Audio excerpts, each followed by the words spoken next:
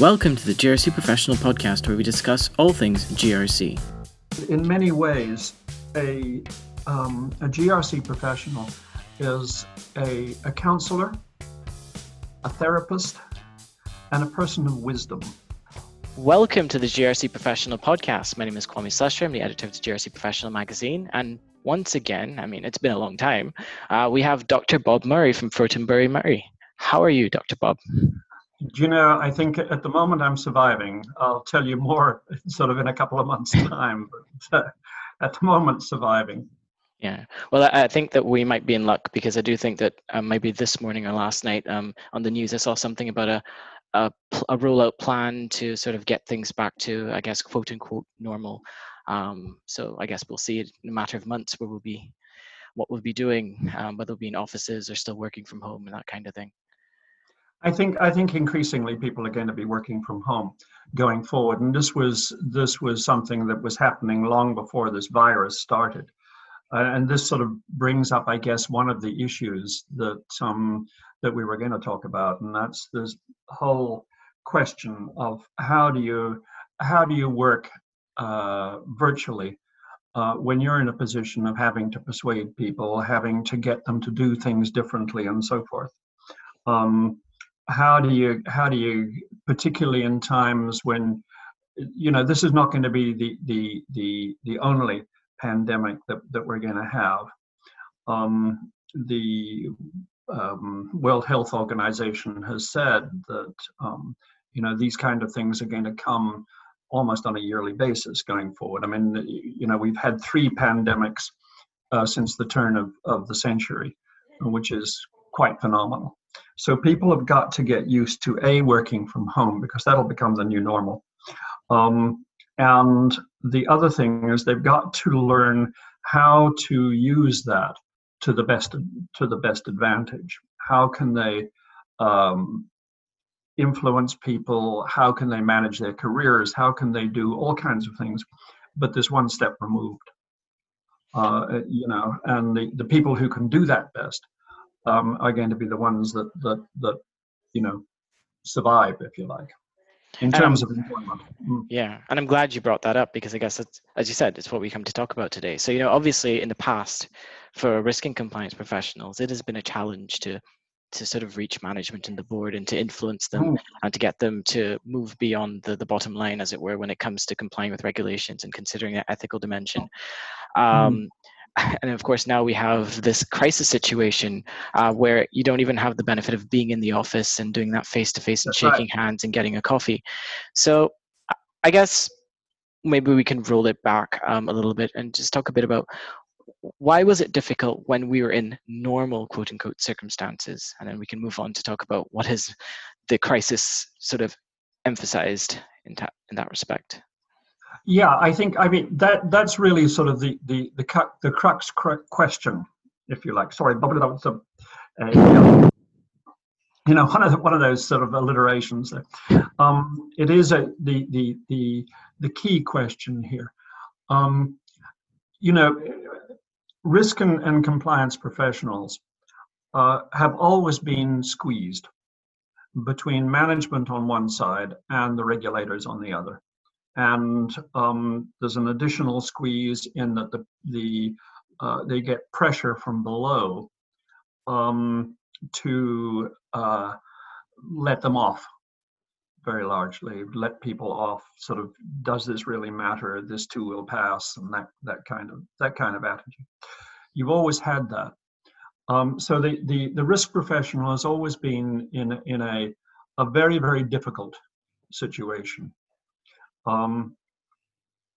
We work with the risk departments of major international banks, and we find this all the time, that their risk professionals, their compliance professionals, are always sort of behind the 8 ball, in a sense, in that it's very difficult for them to actually get people to listen to them, and to do what they should do. The art of influencing really is about getting people committed to the relationship with you. And this is even more true and even more difficult when you're not physically with them. Because when you're physically with someone, you can use all your senses as part of the influencing process. For example, they can know from the pheromone that you give off that you're telling the truth or not, that you have a regard for them or not, that you want to bond with them and be friends with them or not. You can tell from the tone of their voice, you can tell from the facial expressions that they have, and on a sort of a fairly detailed way. You know much more, and their body language, of course, and you know much more where they are. Now you're having to deal with them when you can't use your sense of smell, if you like. Your sense of sight is very limited because you can't see their body movements at all. Your sense of hearing is maybe impacted by the level and the quality of the sound that you're getting. There's a whole range of issues like that. So I think what you have to do is to make yourself an essential part of their support network. You do not influence people by telling them the facts. The brain has no capacity to be influenced. The neural system of a human being has no capacity to be influenced by facts or reasoning. We don't do that. We have no capacity to do that. We used to think that perhaps we had that this is the way that you were influenced. You told people the truth as it was. They'd be convinced by the facts of your case or the reasoning behind it. We now know that's not true. So therefore, you have to say, okay, what do I need to do? I've got to get them to see that I've got their back, that I'm part of their influence network, that I understand them, and I'm interested in them. Not just the facts of the matter, because they're irrelevant. In many ways, a GRC professional is a counselor, a therapist, and a person of wisdom. And they'll be seen if they're good at their job, they're good at influencing, they'll be seen as a kind of a parental figure by the person they're trying to influence. And if you get to that point, then influencing is relatively easy. If you don't, it's unimaginably hard. When you do manage, when you do succeed, it's not because you've told people the facts and they've accepted the facts. They've accepted you. And because they've accepted you, then they've accepted your facts. You see, it's the other way around. And a lot of GRC professionals, in my experience, sort of working with them in all kinds of industries, in my experience, the vast majority of them, unfortunately, still think that they're fact peddlers, right, that they're reasoning peddlers, but that's not what they are. Does that make sense to you? I mean, yeah, no, absolutely. And it's interesting because anybody who's attended the conferences which you've spoken to in the past or attended any of the events we've hosted with you would have heard you mention these essential elements of influence. So, it's even with, I guess, our changed circumstances where, like, I'm talking to you now over Zoom, the rules remain the same, essentially, is what you're saying. Yeah. That's right. And you have to use them more cleverly. For example, when you're talking to someone, make sure that the majority of the things that you say are questions, not solutions or answers. The trick with the human mind is that the human brain does which the human brain directs the system to do what it itself has come up with. It tends not to do that which someone else has suggested, unless they are committed to that someone. So therefore, if you can get them to come up with a solution themselves, they'll see you not only as a person of wisdom and a person to be listened to, but someone who is interested in them and supports them. So therefore, you'll be the one that they go to for solutions. You'll be the one that they go to talk about their trickiest issues. The other thing is that never ever, particularly when you're working virtually, never say that someone is wrong. Never say, yes, but you're wrong. As soon as you do that, you make yourself the enemy to the other person. It may not seem that. They may say, oh, yes, of course, you're right. I should have seen it that way, and so on and so forth. But in reality, what you're doing is you're making them the enemy. So therefore, you've got to language very carefully the way that you put. If you want to correct someone, don't say you're wrong.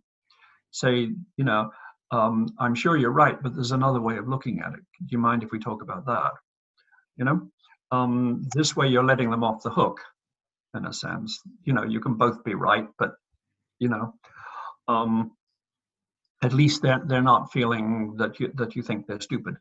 Yeah. So I mean, the other thing is that make sure that when you're talking to people, you get them to understand that you're interested in them as people, not just in the regulation you're trying to enforce or whatever. Don't be a policeman. Be someone that who's shows that you're interested in them as people, as well as in their business, and as well as in sort of the way that the direction that they might or might not want to go. And then the final sort of bit, if you like, on the how-to, and this again is terribly important when you're working remotely. You've got to say, okay, what does this person need? What are their actual needs? Because unless you can work in what you're suggesting with what they need, they're not going to accept it. So there are those kind of things, you do those normally anyway, but if you're working remotely, you have so many more hurdles to get over. Yeah.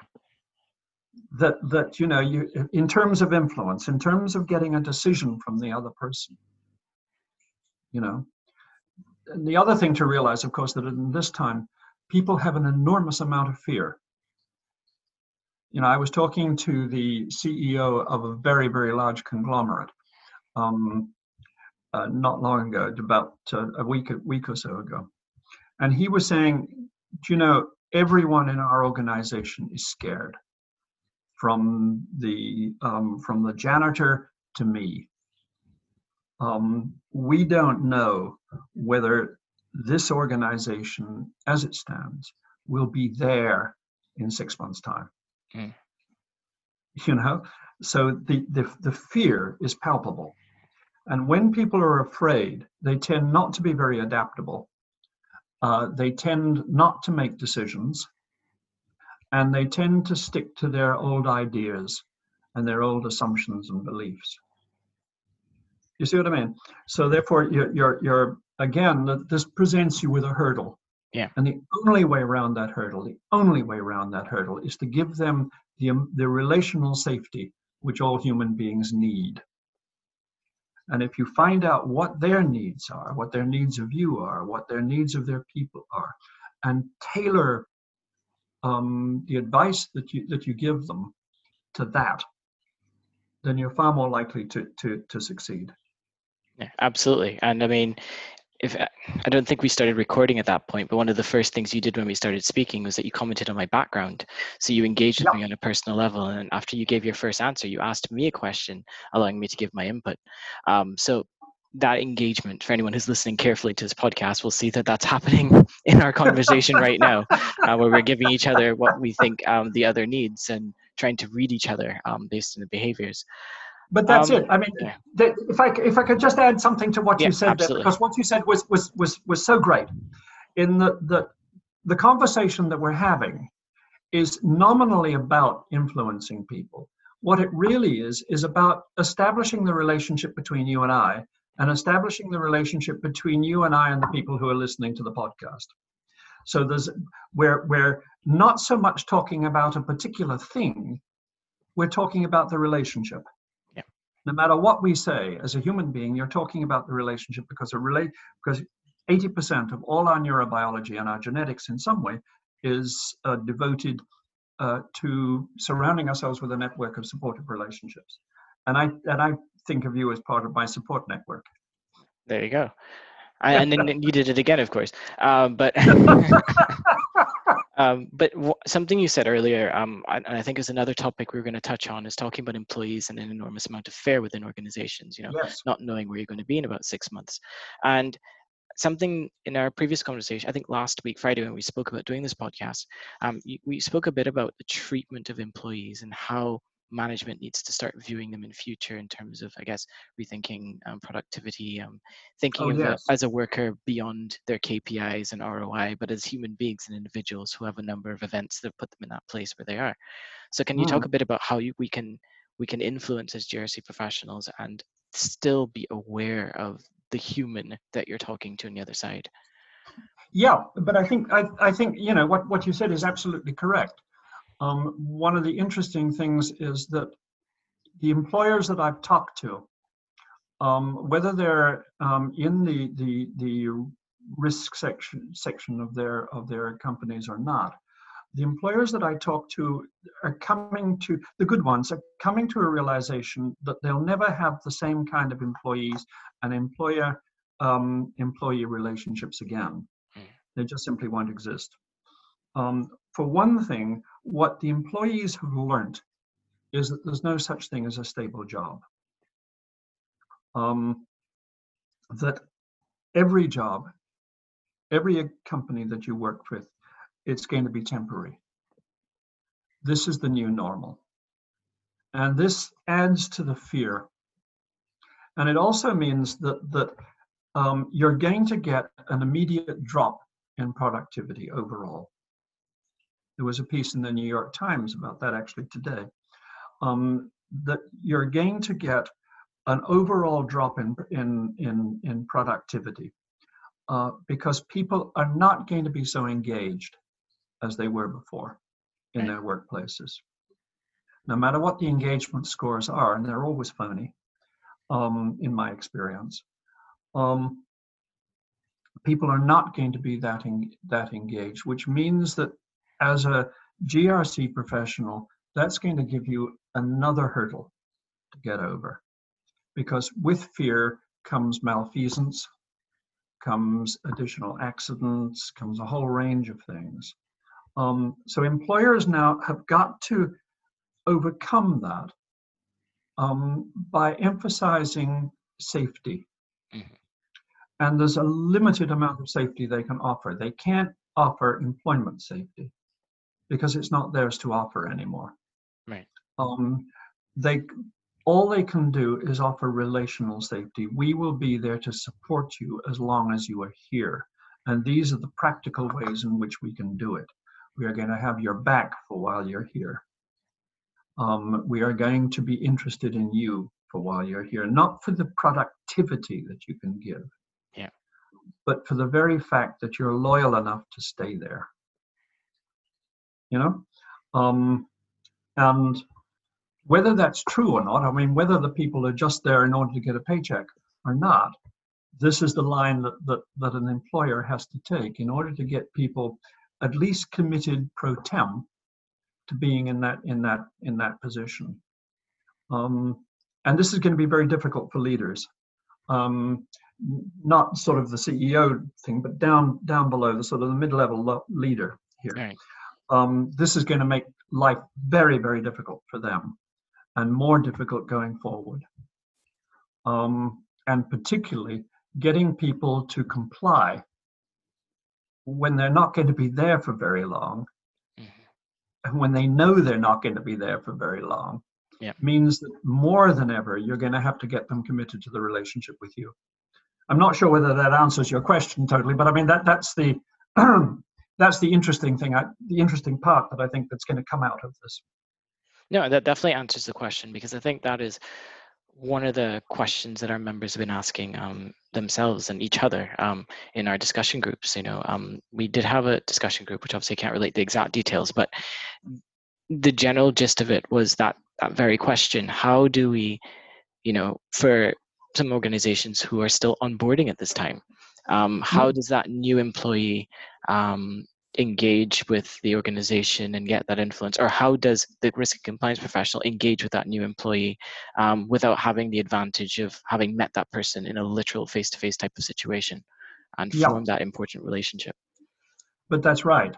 So you have to say, okay, how can I make myself essential to this person? Not in terms of what I do, but in terms of the way I communicate with them. The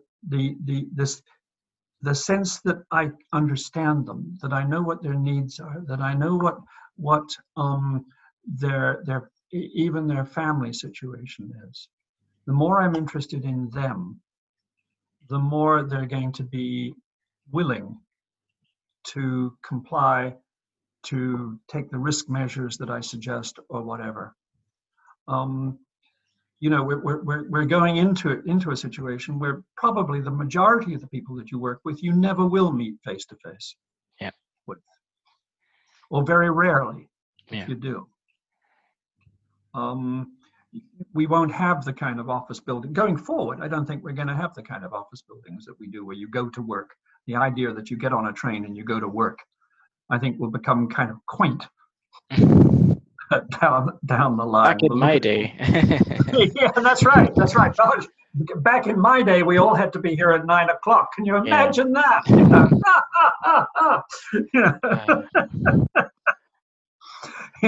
That'll be, as I say, quaint. Yeah. It'll be something that you tell your grandchildren.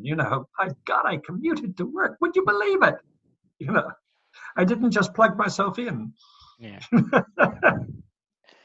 Yeah, it's pretty funny. But I guess another thing you mentioned that I wanted to pick up on as well is when we're talking about the stress and employee fare, and then you spoke about probably people not really wanting to comply because of all the pressure they're under. So I mean, there's a sort of, I guess, the question for many risk and compliance professionals at the moment, and maybe leaders as well, is how is this going to impact us later on? What levels of percentage of non-compliance are regulators going to discover in my organization once things go back to quote unquote normal? It's it that they can expect that it's going to be this widespread systemic issue within the organization, or is it just going to be a few people who felt really under the pump because they suddenly realized that they were either A, replaceable, or B, that the organization could just fall apart anyways? But I think this is it. And I mean, what you've raised there is a fundamental societal issue. I mean, which no country in the world at the moment, with the possible exception of Finland, has found an answer to. The first issue here is how can you make people in your society feel safe enough? If they feel safe enough, then they collaborate better. Then they're much more likely to comply. They're much more likely to accept the risk measures that you put forward. They're much more likely to be adaptable, to be innovative, and so on and so forth. In other words, the brain works better, faster, and more collaboratively if the person feels a measure of safety. So firms, as you rightly say, firms in corporations, businesses won't be able to give that safety. It won't be there anymore. This is the big problem they're having in the United States because they have no safety net whatsoever. Very largely, if you've lost your job, you've lost your health insurance and everything else, and now they're trying to get rid of Obamacare, but that's another issue. We have to say, okay, how do we make people safe? And it may be that we bring in such issues as a universal wage, that we bring in such issues as universal housing. It may be that instead of a few people getting food stamps, everyone gets food stamps or something equivalent to that. I don't know, but all I know is that for our society to survive, for, if you like, the idea of private enterprise to survive, we have to give that safety net. You know, it's a very interesting thing. You know, I always used to think that the flexion point between the amount of jobs created by technology and the amount of jobs lost by technology, that the flexion point of job loss to job gain, where there were more jobs lost than gained, happened in about the 1990s, and I was writing about that at that time, which shows you how old I am. But there was a study put out, which was published just yesterday, which showed that actually that flexion point happened in 1982. And you can see this in the stagnation of average income since that time. If you trace it back to there, you find that more and more that safety started to fall off, wages started to stagnate. And this has been going on for a very, very long time, incrementally. Now it is kind of we're up to maybe the final act of this. Yeah. You know, and given that situation, the GRC professional's job is going to become increasingly difficult. You know, because if people don't have that safety, then they will not be open to persuasion.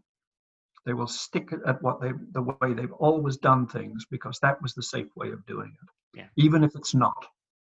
Yeah. So given to that, I think the term, maybe you used it in the past or someone else did, that heuristic form of thinking. Yes. Yeah. Absolutely correct. It's sort of there's a kind of a status bias. Yeah. That we have, which is another way of putting the same thing. Yep. Well, I guess coming down, I guess checking time, really thinking maybe some practical tips that people could probably use, both in the context of this virtual engagement, how to get that relatability, and maybe some more tips on how to break that heuristic thinking, because I'm sure that I'm guilty of it myself. So. Yeah. We probably all are. Yeah. Because this is part of the way our genes work. Yeah. So sort of, you know, our genome is to blame. I think there's several things which are important in terms of how to. One is, when you're talking to people, do not start off with making suggestions. First, establish relationship. Ask far more questions than make statements. Use praise a lot. And if you can't think of anything to praise about a person, or you don't think it's appropriate, use a relationship statement like, I really enjoy working with you. You know, I really enjoy our conversations. I've been looking forward to this, whatever. The other thing is that make sure that you find out what their needs of you are, and their needs of the other people that they need to influence, so that you can give them tools which they can use onward. Do you see what I mean? Most people you're trying to influence will then try and influence someone else. If it's the board, then it's the shareholders. If it's the executive, then it's the board. If it's your immediate boss, then it's his immediate boss, whoever that is. So you have to say, okay, what do they need? Find out what they need, what he thinks they need, and then give him the tools which will allow him to persuade on your behalf upwards. Does that make sense? Yeah. And I think if you use those kind of tools, you know, the sort of good questioning and good listening, it's very, very important to listen very carefully, particularly when you're remote. Listen carefully, listen to the words people use, because people are telling you about themselves all the time, unconsciously. And they're doing that by using words. So think, is that an odd word? Yeah. Am I interested in that word? What is the follow-up question that I can ask given that word? I mean, the sort of thing that you're very good at, for example. Yeah. I hope so.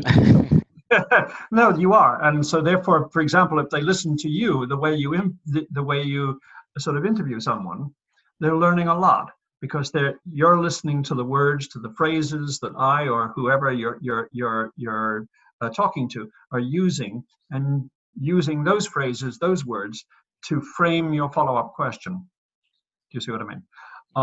So therefore, if people can do that more, then they're going to be able to influence, able to get sort of beneath the exterior of the person that they're dealing with, and get to the real person, and that real person is the one you want to influence, not the positional label which they happen to have at that moment. Yeah, excellent. Yeah, that's good.